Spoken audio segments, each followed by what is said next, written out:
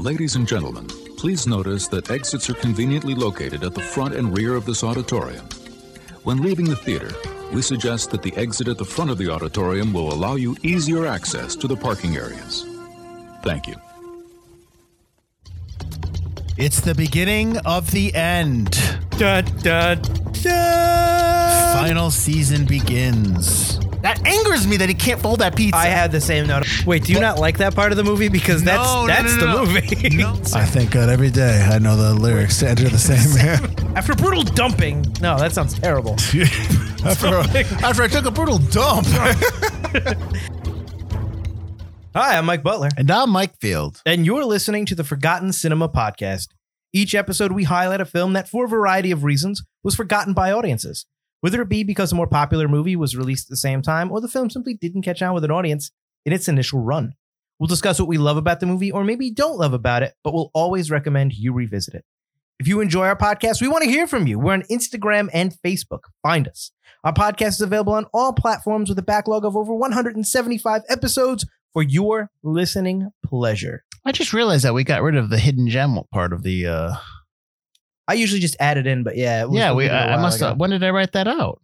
2 or 3 seasons ago. Wow. I'm surprised. I wonder why I wrote that out. I mean, whatever. I add it in sometimes I don't. Yeah. Oh, hey, what's going on? Nothing. I think this is our last regular movie episode. It is. And I think I understand. Like, you chose the Mel Gibson one for last, right? Just because it's Mel Gibson, you're like, listen, if we get any blowback, it doesn't matter. It's our last episode. Why did you do that movie with Mel Gibson? Is this our first Mel Gibson film? This is our first Mel Gibson film. Oh, wow. I mean, we've talked about him before. I didn't even think of that. I'm pretty sure this is our first one. He was such a big star back in the day. He's still a big star. Granted, it's not as bright as many others, but he's still a big name. He's a name, but he's kind of a direct-to-DVD name now. No, that's not true, because I've seen him in a lot of stuff that's like, it's more like boss level. Boss level, but like he did that one where he was the madman and the mathematician, or the something like that, where they were building the dictionary, the first dictionary, him and Sean Penn or something like that. Wasn't that also a streaming movie? No, it was VOD. It was VOD. Yeah. So, VOD guy. Well, anyways, we are doing this week. We're doing the 1997 film Conspiracy Theory. So we'll get into that. We'll get into the show, and then we'll end this episode. Okay. New York City cabbie Jerry Fletcher is an expert on paranoid conspiracy theories. He is also infatuated with government lawyer Alice Sutton, who permits his attention because he once rescued her from a mugging. However, when Jerry is captured and put through psychotic tests by Dr. Jonas, he realizes there is an actual conspiracy. After escaping, Jerry enlists Alice's help, but she wonders whether he has uncovered a real threat or is just insane. Did you see this in the theater? I always usually ask that after. I've never seen it in the theater, but I've seen it before. Okay. Well, a while ago. Yeah, me too. All right, so Conspiracy Theory has a runtime of 135 minutes. Ooh, rated R. Production budget somewhere between $75 and $80 million. It was released on Friday, August 8th, 1997, so it was a summer movie. Opening weekend, it did $19.3 million. Domestic, $75.9. International, $61 million, for a worldwide total of $136.9 million. So, yeah, mild hit. If you're including worldwide and stuff. Yeah. Well, if you're including whatchamacallit? Advertising. Production company was Silver Pictures and Schuler Donner /Donner Productions, distributed by Warner Brothers. So it came out on the 8th of August, 1997, and went up against in a wide release Free Willy 3, The Rescue, and How to Be a Player. I don't ever saw The Rescue. I don't remember it. Nope. The week after, the 15th of August, you had a wide release of Event Horizon, an episode we did a while back, Copland, and the movie Steel, and a limited release of The Full Monty. Very good film. The week before, Steel, right? You talk about Steel? Of course. Yeah, of course I'm talking about Steel. Is that the one where he says, I've been dipped in shit and rolled in breadcrumbs? Yes, sir. Excellent. August 1st, you had a wide release of Spawn, Air Bud, and Picture Perfect. The first Air Bud, we found its release date. The first Air Bud. And a limited release of In the Company of Men, which is a really good film. Spawn is, I know that people wanted that to be a great film, but it was less than, I would assume. I like Spawn. Yeah. But it's not a great film. But John Leguizamo is phenomenal as the bad guy. Gotcha. I actually saw that at the Fourplex. That I remember seeing. I worked there. Hey, I probably was there working because that was 97. So that's about, 4 years into me working there. Interesting. I was 10. This film was directed by Richard Donner, who's done Superman, Lethal Weapon, and The Omen. This is written by Brian Helgeland, who's done Payback. He won an Oscar for his writing for LA Confidential, and he was nominated for an Oscar for Mystic River. Cinematographer was John Schwartzman. He was nominated for an Oscar for Seabiscuit. He also did Armageddon and Jurassic World Dominion, but let's not hold that against him. Composer was Carter Burwell, who was nominated for 2 Oscars, 3 Billboards Outside of Ebbing, Missouri, and Carol. He's also done The Founder and The Banshees of Inisherin, which I was wrong. I told you that it was on Disney Plus section HBO Max. I was wrong. I apologize. Because on the bottom of the IMDb page for Conspiracy Theory, they're advertising. Banshees of Inisherin. It's HBO Max. I'm like, and when is it coming? I'm going to tell you this. I watched about 45 minutes of an hour of it, and I had to shut it off because I was going to bed, but I was just like, no, I don't know. Listen, I know everyone loves it, and I'm not saying it's not good. It was late at night, so I'm just like, oh, it seems like a kind of a boring movie. It was. Yeah. It's like a play. And no fault to the movie. It's probably more so I'm watching it too late at night, that kind of thing. Yeah, so it's not a late night movie. Right. I have to go back to it. Anyways, edited by Kevin Stitt and Frank J. Uriosti.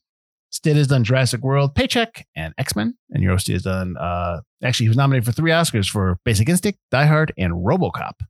Produced by Richard Donner and Joel Silver. Donner has produced Maverick, Demon Knight, and The Goonies. He's also directed Maverick, I believe. Yes. Silver has done, amongst other things, The Nice Guys, The Matrix, and Die Hard, and not much else recently, for those who know. Mel Gibson plays Jerry Fletcher.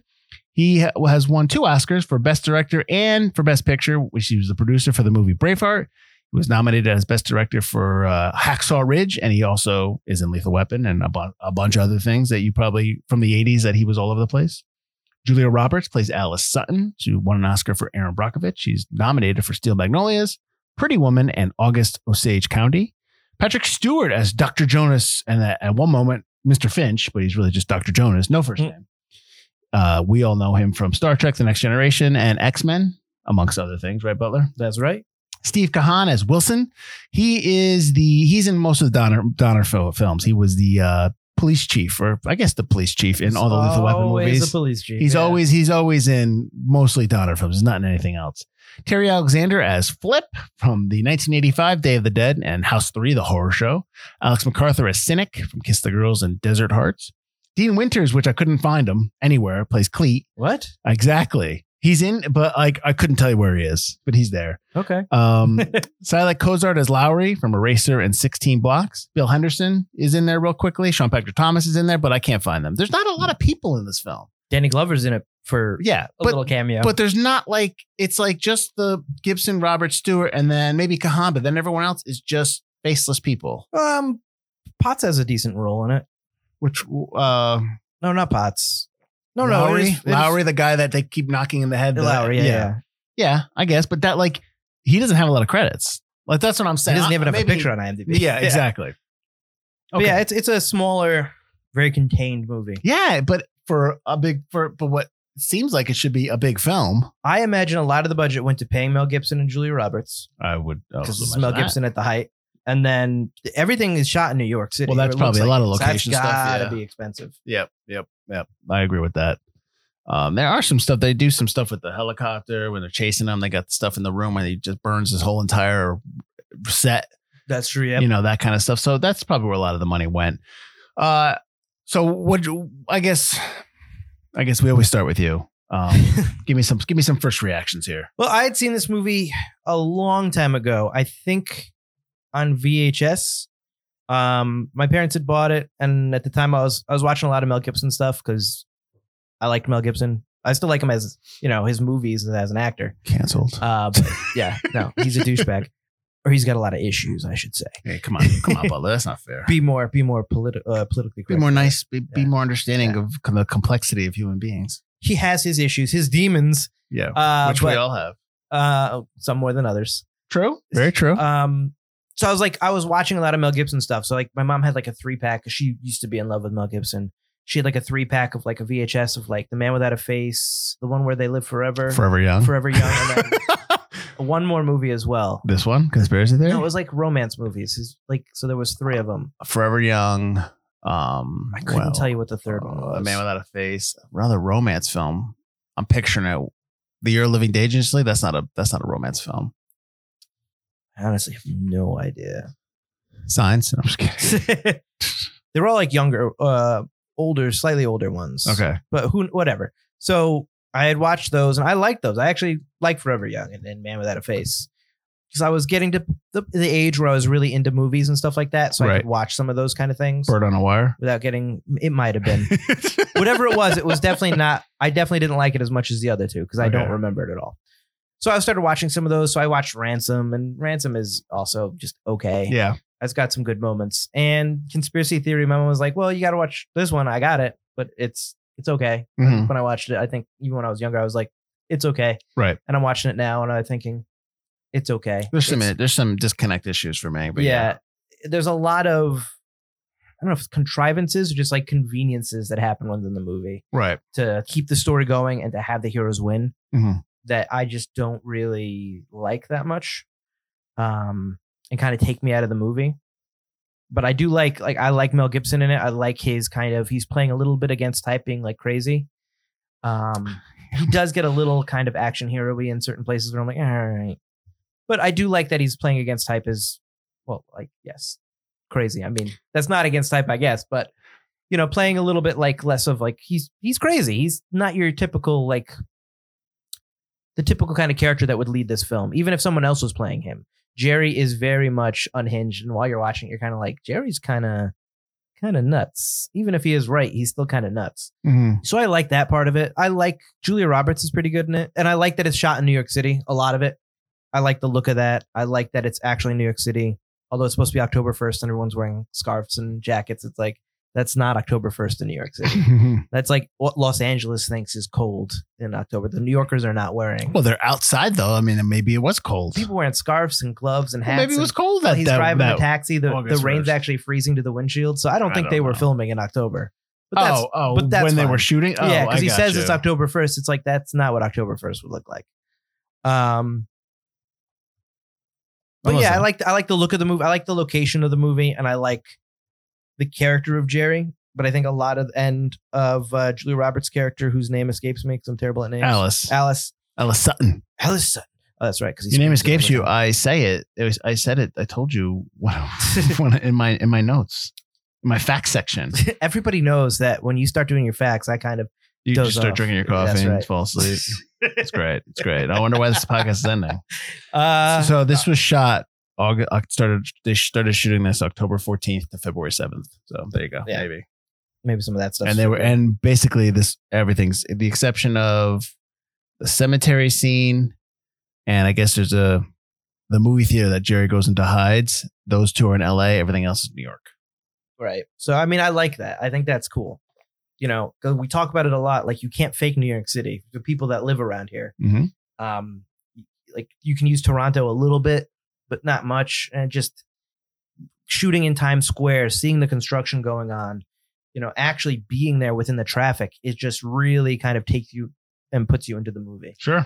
And I really enjoy that. But plus, I mean, I didn't scan too much, but you can usually see people staring at the camera. Oh yeah, in the background. Yeah. I think for my biggest thing with the movie, well, to go back to Jerry, one of my notes is if this, I said, I doubt someone like Jerry would be this good looking, not smelly, not gross. Like, you know what I mean? I have a note that said he probably smells. He is the most well put together, unhinged, paranoid person. They wouldn't shower. It would just be, I mean, maybe that's we're just conditioned to There's know nanobots in the water. I can't shower. Exactly. One of my notes, and they talk about it often, is they talk about people and they talk about cases. They talk about her father.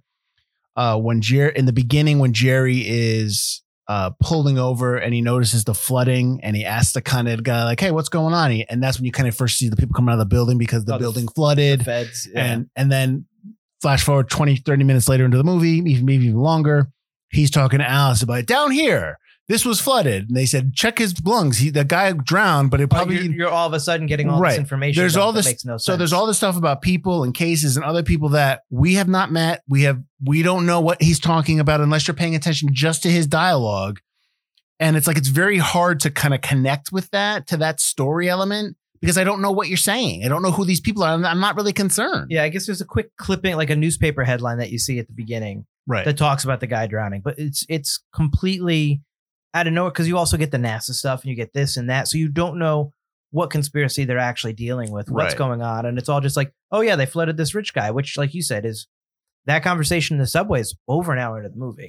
Yeah, and those plot points, those little things that you're talking about in the beginning of the movie are introduced in asides, in him rambling, in character explanations, but that's it. And then they become major factors in the third act of the film, like her father being murdered by Jerry. It's like all I'm thinking about, think about Captain America. No, which one was the one where Captain America kills his father, Stark's father? Was that, or not Captain America? Civil War, where But they're going flashbacks. You know, they show that stuff. Right. They don't show anything. They don't show anything where Jerry's there. So I'm like, I don't care. I don't care about any of this. with her father, you do get the idea that it's going to tie into the plot because they mention it a lot of times. Sure, but They I don't want to tie see Jerry it. into it until later. Right. Yeah. But like, it's one thing, like show, don't tell. It's one thing if this was a play, okay, fine. But this isn't a play. This is a movie. You need to show me, there needs to be some doubt about Jerry's character. Like, I need to see Jerry there with a gun thinking that he killed her husband, Right, father, yeah. actually her father. Yeah.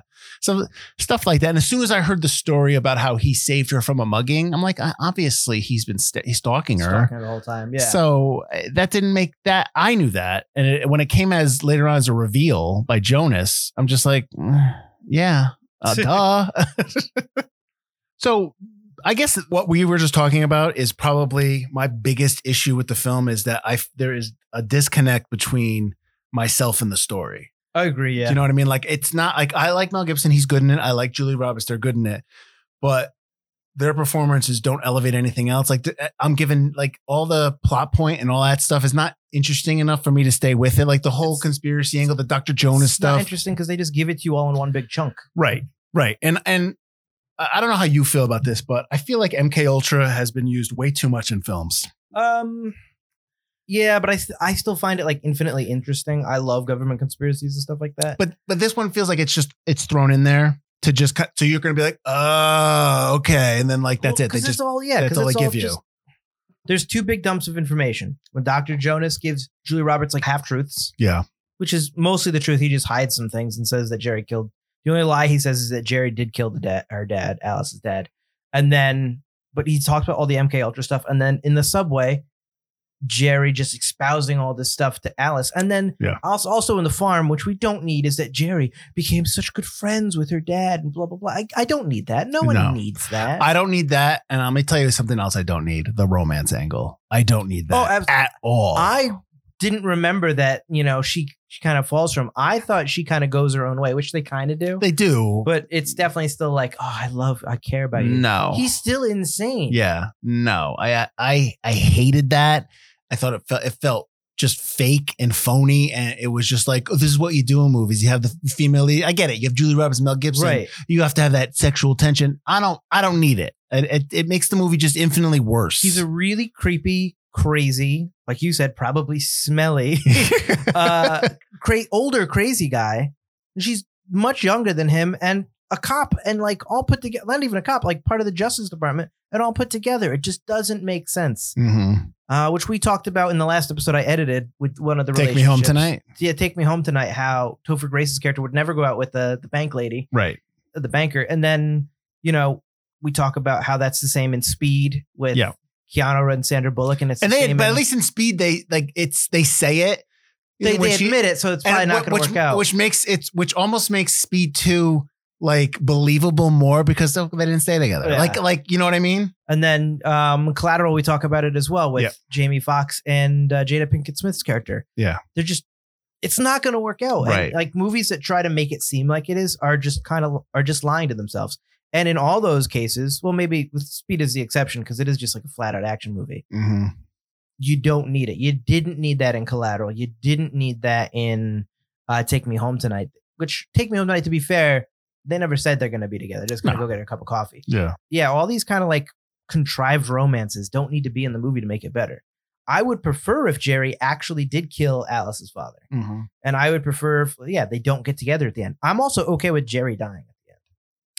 Yeah. I didn't understand, like, is there going to be a conspiracy theory too? Like I didn't get why he survives. You're gonna tell because he's us- Mel Gibson. Well, the other thing is you're going to tell us everything. And all of a sudden he's got his whole memory back pretty much. Yeah. I'll tell you, I remember most things, not everything. Where did this come from?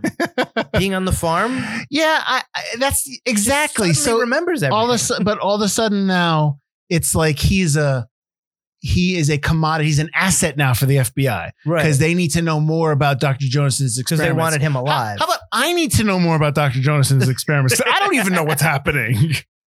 I don't understand that. There's a real wasted opportunity as well to have Dr. Jones, like to have these other MK Ultra guys go after Jerry.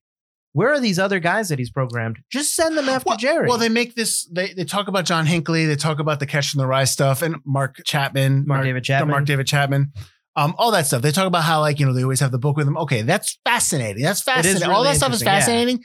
But then give me that movie. Just give me all of that. There's movie. not enough with that, Right. yeah, because he's still obsessed with Catcher in the Rye. Because whatever this movie is less interesting than the stuff that you've used for background. Just to toss out there for background, that's more interesting to me. Yeah, Like if you're gonna do a movie about MK Ultra, then do it. Like I always think about this, and I don't know. I don't know if this was the reason why it happened, but the X-Files episode where all the what's his face who plays Candyman is burning people alive, the veterans, because they had these experiments. Like that was infinitely more. Was it MK Ultra they were saying, or was it stuff like that? But there are two, because there's the fire guy and there's the one where they don't sleep. That's the one where they don't sleep. Yeah. And that used that, and that was interesting, that whole episode, because it was about Brown. Yeah. This is just like, this is more about just Jerry. yeah. And I don't know if that's because it was written for Mel Gibson or they got Mel Gibson on and they just kind of made changes. I don't know about anything with the script. It was just I just couldn't connect with the story. I just couldn't connect with the story at all. One of my notes is that I called it conspiracy theory, the beginning of QAnon. because as he starts expounding the conspiracy theories in the beginning, I'm just like, I'm fucking tired of hearing about these. Like, oh, absolutely. You know what I mean? Like nowadays, it's too much. I'm just tired of it. I was thinking the same thing. I don't want to hear it anymore. I just don't want to hear it anymore. The fluoride in the water. You know, I have to put the fluoride in the water, right? Yeah, I know. Just come on. I do like in the beginning, I do like that he's like, when he keeps talking and he looks in the back seat, and there's nobody in the back seat. Who am I talking to? Why? Yeah. Why is my meter on? But that's another thing. He's so crazy. Yeah. And all of a sudden he's not as crazy. Yeah. It didn't make sense. And there's a couple other things. These might be nitpicky things, but so when he takes Alice back to the apartment because they're on the run, right? Let's go back to the apartment. His apartment, yeah. Right. We learned that. They still stopped to get his papers. Like, so you stopped to get your newspapers, even though you were like being chased and you were trying to hide out, but you had time. You're just going to go stop and get papers. All right, fine, whatever. Obsessive compulsive. I need to do it. Yeah. The fact that at the end, it's very lucky how she finds him. Oh, You know what I mean? hate that. I hate the vents. Well, not even that. She Just sees finding the the hospital. smokestacks. And so she goes there. Why do you think to go to a mental hospital? Like, why is that your assumption that he's hiding out in the mental hospital? Yeah, why wouldn't he be in the factory? Right. Why isn't it some abandoned factory and I then the agree. vent stuff where she like kind of like hears him and they start singing? I'm like, this is stupid. Because at first I thought that's where he was the factory. Yeah. Yeah, but the vent stuff sucks. And it's so lucky that she hears him. Yeah. That's where's my note? Oh, I just put she can really hear him through the basement Yeah. of the vents of the large hospital. That's ridiculous. And they start singing a song that I want to say that's the first time I heard that song. It's the second time that He's doing it himself. I don't think he's doing it himself. Do they connect with it at all? With No, this? they don't. That's The two what of them I'm don't talking. connect It's with like that kind of But stuff. also, she's saying it's her, but then they have to sing to make him realize. Yeah. It just doesn't make any sense at all. Yeah. And also, she goes back to Jerry's apartment during that to like try to find him. Yeah. It's not blocked off. Yeah. First of all, with these guys being how good they are at their job, or supposedly good they are at their job, that apartment would have been wiped clean already. They got Mhm. all those desks out of Dr. Jonas's apparent like floor in the for office. the day that night. Yeah. You couldn't scrub Jerry's apartment Yeah, clean. There no. would be nothing. That would be a finished, done. They would be redone, investing. remodeled They would have apartment. taken even though everything's burnt and everything's toast. They would have taken stuff and try to and see what they could salvage. Oh, I would imagine they it would have just taken be- that board that he put up. Everything would be gone, and that would be an empty apartment already, all cleaned up. On the board is the smokestacks, and they would see like, oh, we got to get The rid of that. 'cause that's smokestacks, the guy they had just murdered, that Yeah. Erickson guy or yeah, whatever. that makes no sense. Like makes So no it sense. would either be cleaned up or there would be guards all over it. She would never be able to get past. Yeah, no. She's not a secret agent. It just makes no sense. Exactly. Let me tell you what also makes no sense. Two things. One, he doesn't know how to wear a Yankees hat. He doesn't know how to wear a baseball cap. It looks oversized and up. He doesn't it looks bad. But number two, He actually does that in Lethal Weapon too. That might just be how Mel Gibson wears hats. Number two, he's from New York. Yes. He gets a pizza slice. Oh, he doesn't fold it. He doesn't fold it. I thought the same thing. I'm looking at going, do you not know how to eat that pizza? Like nobody from New York would eat that pizza Yep. like that. You were eating that pizza wrong. And that angers me. Almost to the Corey Feldman Burbs anger of the first episode we've ever done. Angered me that he didn't know how to eat that pizza. That angers me that he doesn't fold that pizza. I had the same note on the pizza. I'm like, why are you eating pizza like that? Yeah. While you're driving too. Yeah. Fold it. And also that is not like authentic New York pizza. Well, it's a big slice. So I'll give it the big slice aspect of it because Yeah. it's a big slice. But fucking fold the pizza because you are not from New York. If you're It's not undercooked and it's too much cheese. well, yeah, obviously. Well, it's also cold. It's also got That's delivered true. to her. You can tell it's yeah. cold. Yeah. Oh, yeah, Well, absolutely. no, because it's still hot. Because he asked if it's hot. Well, he's lying. Also, We there also were didn't see the toppings- bug. There were toppings on that pizza in the first scene, Yeah. by the way. But he also And then it doesn't- said plain cheese. They also put the bug in the middle. So here's the thing. They bug the pizza. Oh, it's on the pizza circle. Well, not even that. Well, They it's bug the underneath pizza. It's directly in the middle of the pizza. So no matter what slice he picks, He's always gonna. he's always going to see it. Wouldn't you put it under a slice that's close to her and make sure he doesn't take that slice? Just make sure. Like, why do you put it in the middle where no matter what he picks, he's going to see it? Also, pizza boxes are folded over. That's how they work. The Yeah. sides. So put it in the side of the. Why not pizza put it box. under the box? I just like, And he doesn't see it somehow. And he doesn't hear her dialing on that big ass cell phone. There's no silent mode on those cell phones. You would hear eep boop boop bop boop. So boop, that's- boop. but that's a car. So here's the thing. That's a car he stole.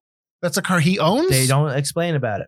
So what do you think? You think it's a car he owns or What are they steals? What are they driving at first? Her car, right? No, he's driving. He's from the driving start. another. He's driving So another he's car. driving a car, and then he picks up another car that he's left there Yeah, on things. yeah. But he does talk about how he has money stashed away for a rainy So I'm day, assuming that those are his cars. I guess. So he has a cell phone in his cars. He doesn't want to be tracked, but he puts a cell phone That's in her his car. cell phone. No, I thought She that took- was part of the car. No, that's her cell phone. Okay, She takes okay, out of her good. All right, pocketbook. fine, thank God. Woo. Thank God. So would you have liked this if Jodie Foster was in this movie? Because she was I offered s- the lead. I saw that note. They're really good friends. Her and Mel Gibson. Sure.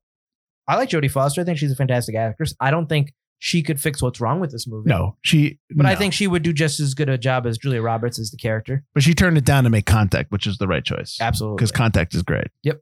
I love Contact. So yeah, I think there were also there was somebody else from Mel Gibson too, right? Wasn't it offered to somebody else? Oh, I don't know. I first? didn't have that note. Might be the first time that I have this thought about this movie is that I need more people in this film. I need more recognizable actors in this movie. Do you know what I mean? Like maybe I shouldn't say that. I need more supporting characters, not just faceless guys chasing them. Well, that's the thing is they need other Jerrys coming after them. They need to activate other people. Like in the Bourne Identity and that stuff. And Yeah. show me like Yeah. that. Exactly what I'm thinking. Yeah. Show me that Catcher in the Rye novel. There's no way if Catcher in the Rye has been used since the 60s, they didn't have internet or computers. You Right. couldn't scan, someone bought this based on the Oh, ISBN. that moment. Like, yes. That's why everyone's got Catcher in the Rye. That's the big reveal. That's a terrible reveal. It is. It's Just to keep tabs. I got to know when they're buying the book. someone bought it. It's like, Yeah. you don't know it's him. You're in Yeah. New York City full of millions of people. You're just going to assume one purchase is him. There was no internet in 69 for Lee Harvey Oswald. That doesn't happen. Yeah, I know. That's a good point. When that was the thing, I was like, that's stupid. And then the Whisper helicopter comes down oh, yeah, in the right. streets. It's like, all right, it's Whisper helicopter, but everyone saw that fucking helicopter. I There's no know. way that's not making the Everyone news. can feel that wind. Yeah. Helicopters don't land in New York City ever. Yeah. I'm sorry. That's making the news. That's Yeah. everywhere. Yeah, there's a For one dude. See, and that's. I mean, it may seem like I think that we're nitpicking the movie, and we are. Yeah. But that's because when the bigger elements fail, the story, we can't connect, then we just start tearing it apart because now everything we've got a problem with. You know what I Right. mean? You know, I think we've talked about films where the stories end, but the characters are like Lockout are really good. And you know what I mean? Absolutely, That's yeah. good for you. You like that. And here it's just, it's okay. That's the thing is like, I would rather watch Lockout because I like the character rather than Sure. this where the characters are all right. They're Yeah. good enough, I guess. but the story also falls apart. I think the characters in this movie rely on the plot a little bit more than maybe in Lockout and in other films. Like the plot, like because the characters are so good. Like the movie's called Conspiracy Theory. That is Jerry's whole thing. And like I can't imagine that at the end of the film he's going to get better. Like he's still going to be doing this stuff. That's why they wouldn't work as a couple as well. But yeah, he's still always going to be crazy. He's still always going to see conspiracies. Maybe even more now that one of them was proven correct. Yeah. So, and that's the other thing too. Was he a conspiracy theorist before Dr. Jonas got him, or did Dr. Jonas make him this? Was he a trained assassin? Was he in the military? Well, what is his background? In MK Ultra, they took mostly people that work for the government already. Right. But they also took some people off the streets. So but they don't explain it. No, they just throw it. They put it out there so that it almost like does the work for you in terms of like puts you in the mindset of, okay, I know what they're talking about. The other thing is the conspiracy that they keep talking about in the movie up until you find out about this drowned guy that all of a sudden the earthquake stuff is the earthquake and NASA causing the earthquake because they want to kill the president. Yeah. And it turns out that's not the conspiracy. No. But then why am I being inundated with this earthquake NASA nonsense? I don't know. If it doesn't pan out. And at the same time, that would make more sense because the stakes for killing a rich guy and drowning him, we don't know why they did it. We don't care why they did it. It's not. I would rather the conspiracy theory, even if it was just a dump, was about like saving the world or saving America or saving the give me some stakes. Well, think of the movie Rising Sun. It's a Rising Sun, the one with Sean Connery and Wesley Snipes. Yes. Was it Rising Sun? Yeah. That's a mystery that they have to solve. It's a contained mystery. Like this movie needs a contained mystery, not an overarching grandiose thing that he is unlocking something. Like it needs a contained mystery, like maybe the billionaire getting drowned that we never meet. So I just think if a contained story would maybe make me more interested. I agree, but I need to care more about the case. Agreed. I don't care about a rich guy getting murdered. Agreed. Like I need to know that he was working on this, or like I said, the president thing. Just you got to make it. You got to give bigger stakes, or I need to know.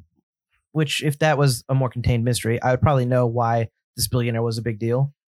But as it is, it's like, so you burst some pipes in a subway to drown some dude. Why do I care? Yeah, yeah.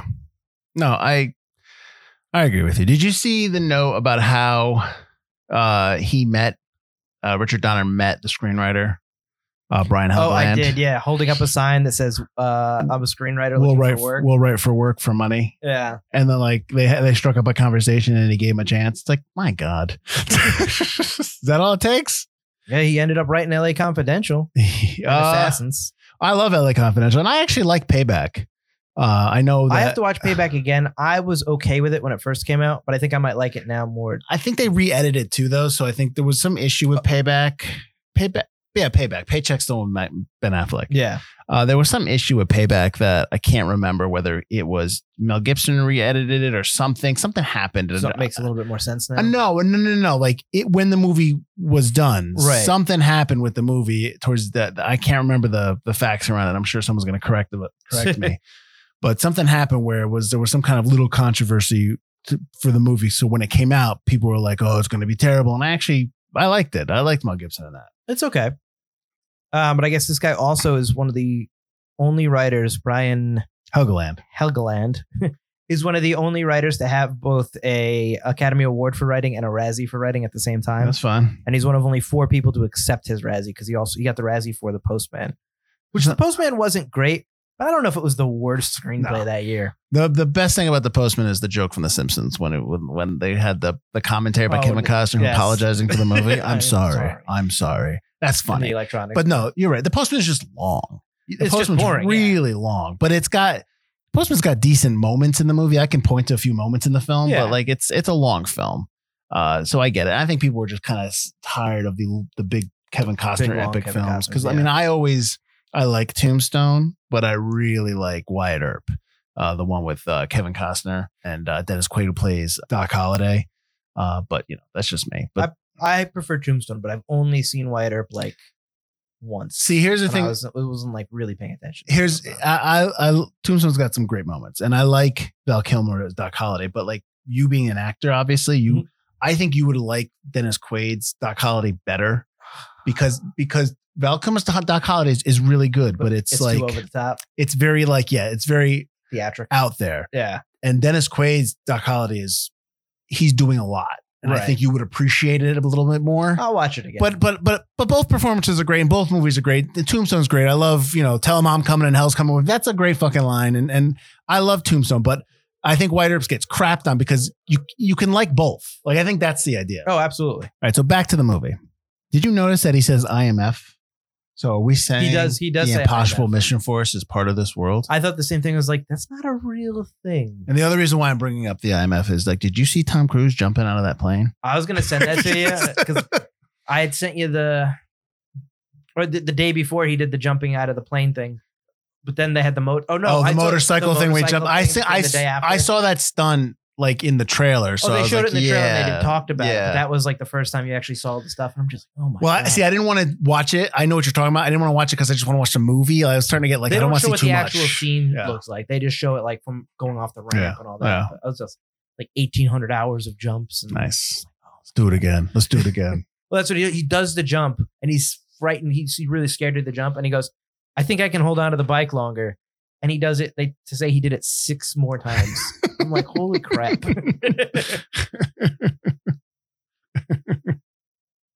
So yes, the IMF does exist. So, His yeah, name so- is Tom Cruise. Yeah, exactly. Ethan Hunt, yo. They should just now have Mel Gibson come back as Jerry in the last IMF movie. Mission Impossible. The show is real. You know what? This is one of those movies that it's forgotten, and I think it's forgotten for like the right reasons. And I think if you say something, I saw Conspiracy Theory. Oh, I remember that. But like, I don't think people ever really want to go back to it Well, why did you put it on the list? because I thought I liked it. No, I think because I remember. Did I put it on the big list? You put it on the big list. I think Because it I was. always remember me thinking this movie's just okay. I think because it was a '90s Mel Gibson movie. I think I remembered parts of it, but I'll be honest. When I watched it, there was a lot of stuff I did not remember. Here's the thing I remembered the most, and it's because it's the only scene I really like, and that's the scene where he first gets captured. When they drown him, they're putting him in the water. No, when he gets the tape on his eyes. Yes, that's the scene we're talking about. Yeah, they Yeah. put him in the water with the tape on his eyes. They put him in They water? push him back. Yeah, You're right. Yep. Like the cartoon's going off, and then he's because the whole thing is very Sam Raimi Evil Dead. sure. And I just think it's really kind of kooky, creepy, and has some action in it. And I think that would have been a better movie. It's such a different style than the rest of it. Yeah, Or if they went with that silly style, because in the hospital it's a little silly too. yeah, with the oatmeal on his face and stuff like that. Yeah, so like they do a lot of silly crap at the beginning, and then they kind of get a little bit more serious as the movie goes. yeah, And I think if they kept the silliness going, I would like it more because then it's like, okay, because this is kind of like a slightly more an action comedy or an action thriller kind of movie. right. So, or comedy thriller. And I think I would have liked that better. Mhm. Like biting His Dr. nose. Jonas's nose is gross. Seeing the cartoons going like, and seeing the two versions of him in the hallway, but it's really the other Oh, right, agent right. and him. I thought I like that and Mhm. interesting. And it doesn't look like your typical Donner film either. No, I think it feels like it action wise, but yes, it doesn't feel like yes, agreed. It's very with you. crazy and kind of plays with your mind, which I think Right. if you're gonna just deal with like the conspiracy doesn't really matter, it's all about Jerry. Mhm. I think we should, as the audience, feel a little disconnected like Jerry does, which that is the only moment where that really happens. Yeah. Other than us really not knowing what the hell's going on.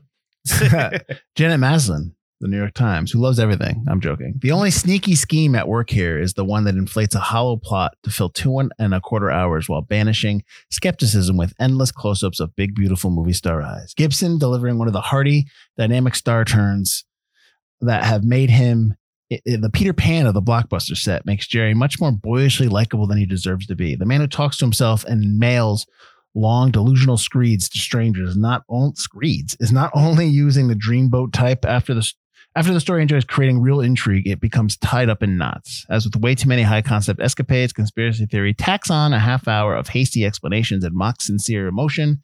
And the last scene is an outright insult to anyone who took the movie seriously at its start. She's referring to when Jerry sees her riding on the horse.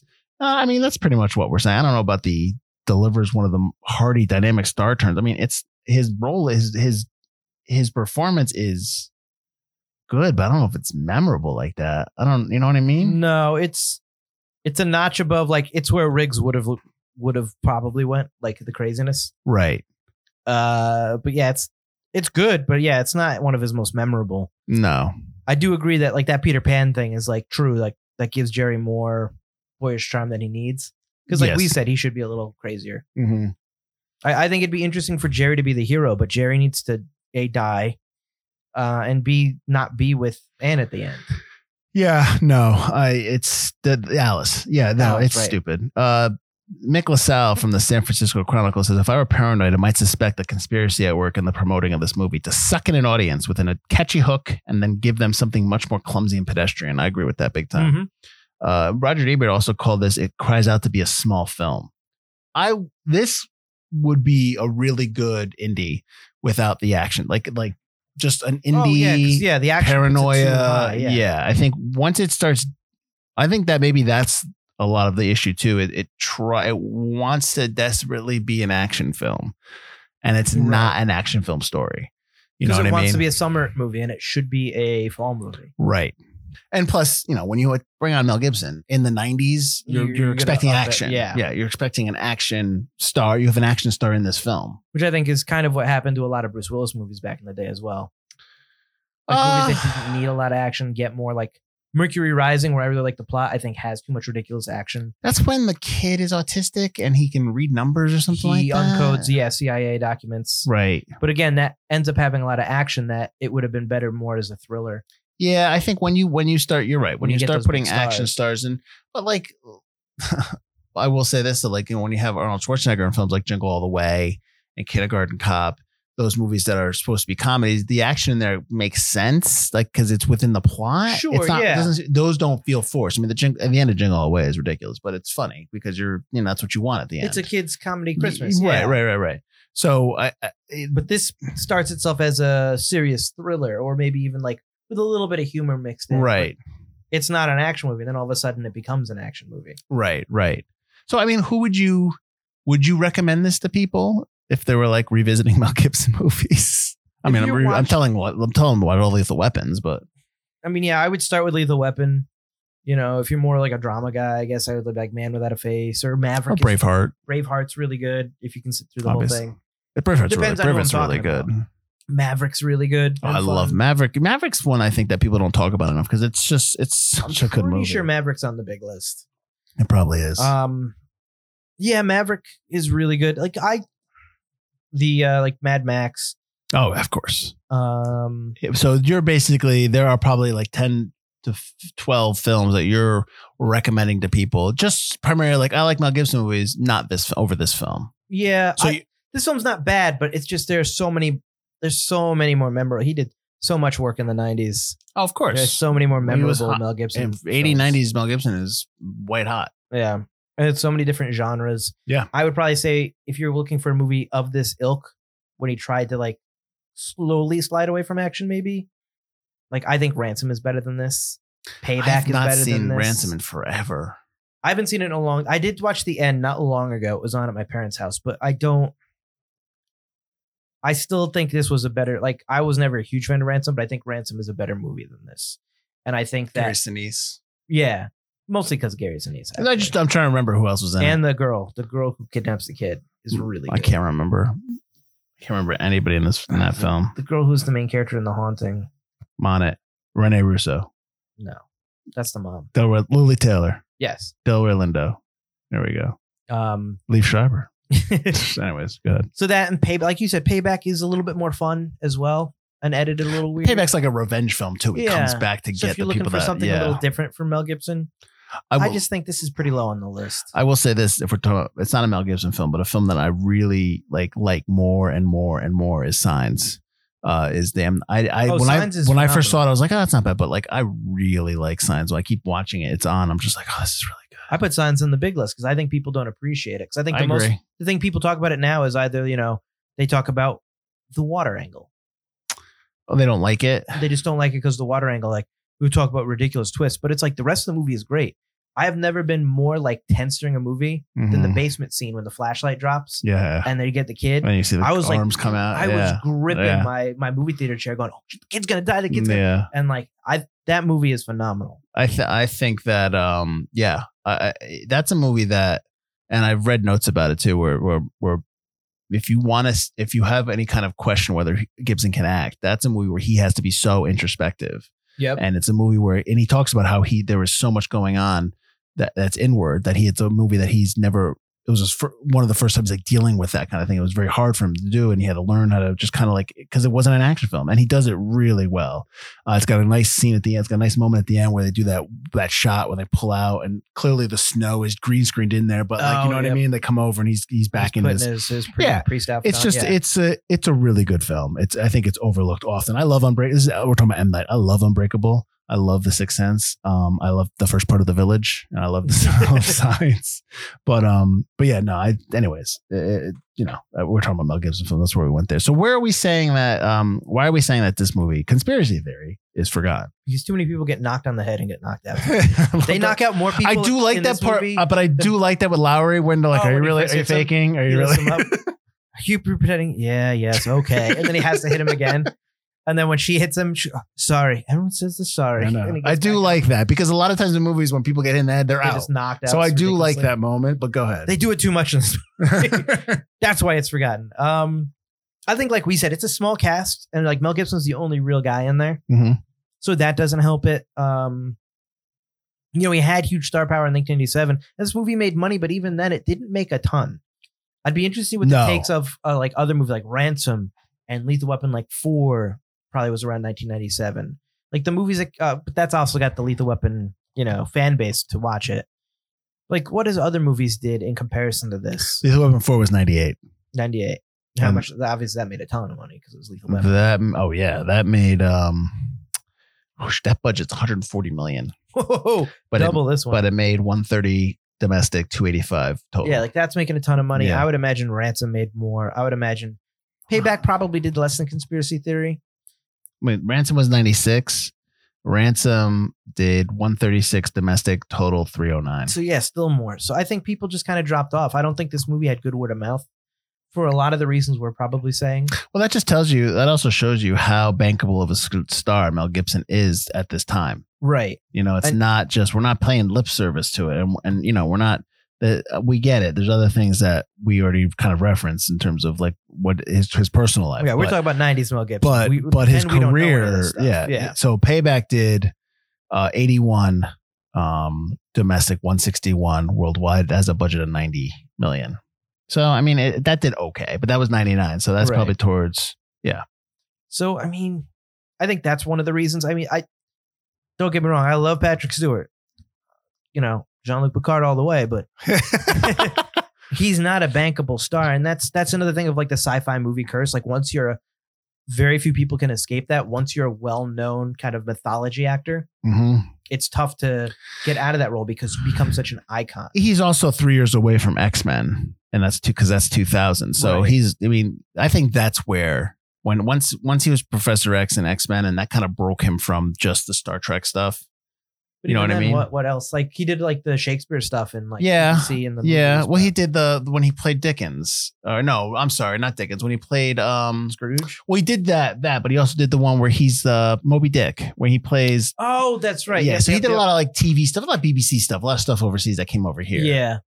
So, but I don't think he's got that draw power that I think, and I don't think even if we're saying he does have that kind of draw, no one wants to see him as a bad guy. True, I guess. Yeah. Like I know that's what he played a lot before he became Jean-Luc Picard. Yeah. He played a lot of bad guys. Yeah. But after he played Jean-Luc, no one wants to see him as, he's everyone's favorite space dad. It's like, I don't think anybody wants to see him as the villain, and he is. And he's a villain that doesn't make a lot of sense. And you don't know enough about. Julia Roberts and Mel Gibson are really the reason you're watching this movie, and I don't know if that's enough.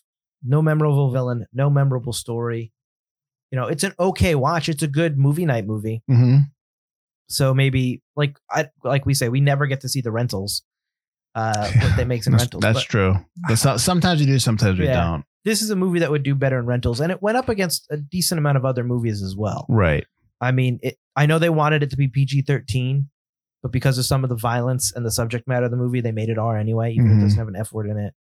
Which Donner was not pleased with. But I don't think that would help because Spawn came out and something else had come out. See, here's the thing, though, with Mel Gibson, and because most people that get in trouble in terms of outside of movies, you never hear from them again. But like, he's going to be in the Continental TV miniseries. That's pretty much the John Wick universe. Mm-hmm. He is in pre-production for 2 big films, the sequel to Passion of the Christ, Resurrection, and Lethal Weapon 5. I'm telling you, I know you think it's stupid, but if he does that, that movie is going to make a lot of money. Thank God you're out of the theater business, because that movie's going to be big. So he's still working. So you know what I mean? Like, I get it, but still, he's still working because a lot of his, I don't really want to get into his We don't thing, have but to. We don't have to. I think a lot of that is also, a lot of his thing was due to his alcohol addiction. Agreed. And although that's just bringing out what's inside of you, the demons that already are there. Yeah, but like, again, he did, and he does also so successful, right, that I think that he can still do some well, stuff. he is. That's the thing. Like I was going through all his movies in the 90s, and he's a huge bankable star. Yeah. Like there's just like, There we're talking are like very Maverick. few people that are as big as him. Like his Hamill was 90, and then you got Lethal Weapon 3, Forever Young, and you got Man Without a Face, Maverick, Braveheart, he's in Casper, but it's uncredited. Ransom. He's in Casper? Yeah, it's uncredited though. Conspiracy Theory, Lethal is he Weapon his 4. dad? I believe so. Okay. Payback. Chicken Run. The Patriot is I love 2000. Chicken Run. What Chicken Women Run Want too. is 2000. We Were Soldiers, 2002. Signs, and then The Passion of the Christ. And then it's like, that's where, once 2000, like Apocalypto, when he started directing his own stuff, that's kind of where, It you kind know, of dives off. a little bit. That's kind of where he kind of, it took a turn and all that stuff happened. But like 90s, he's like, he's making, I didn't even think Ransom made that much money. Well, we always talk about like there's a fall from grace for these actors. Sure, of course. So it's like, but when you're that high in the Mhm. stratosphere, Mhm. the fall's not going to be as far as like Right. other people. Right. It's like the cancel culture can only drop you so far. Sure. But you're still going to be a bankable star. Sure. Absolutely. Where can they find us? You can find us at ForgottenCinemaPodcast.com, ForgottenEntertainment.com. While you're there, check out all the other great podcasts and video content we have for you. We might be ending, but the song never ends. A little Doctor Who reference for you. So check out all the other great stuff we have on Forgotten Entertainment. You can also obviously still listen to the rest of our 200 episodes that we have for you. It's actually 198, but we've done stuff for other people. It's so. 16 times 16 season times 13 episodes is 208 episodes. I think 16 that's right. times 13. Right. We are. So it's 208 episodes. If you add in the episodes that when we're doing bonus stuff, we're probably at 230 maybe. Sure. I don't know if we're at 250, Okay. but we're definitely somewhere between 225 and 240. We got a crap ton of episodes. There for you are. guys to watch. They're out so there. go ahead and listen to those. Listen to the other podcasts. Wherever you listen to us, subscribe, rate, all that stuff. Still helps the podcast grow. You know, we're an evergreen podcast, so Yes. help get the name out. Maybe if we do like 1 billion people, Butler's we'll come hope. back with some See, specials. this is what Butler's hoping. Butler's hoping that someone discovers the podcast and reaches back out to us and starts wanting to pay us to do the podcast. That is what Butler's hoping. That's the dream. That's what I'm saying. I know that's what. Just say it, Butler. Just openly admit you're a whore. Absolutely, I've never not admitted that. I've admitted that several times in this podcast. So join us next week. There is one more episode after this episode, so go to it. It's the episode. We're going to answer some questions that people sent to us many months ago, and we're going to just answer those questions, and we're just going to kind of give us some reflections on the whole 4 years and all that stuff. There will be no crying. It'll be a shorter episode, hopefully. So join that one. Hopefully that's out now. But until then, I guess we'll see you later. I'm Mike Field. I'm Mike Butler. And this has been the Forgotten Cinema Podcast. Suck it up.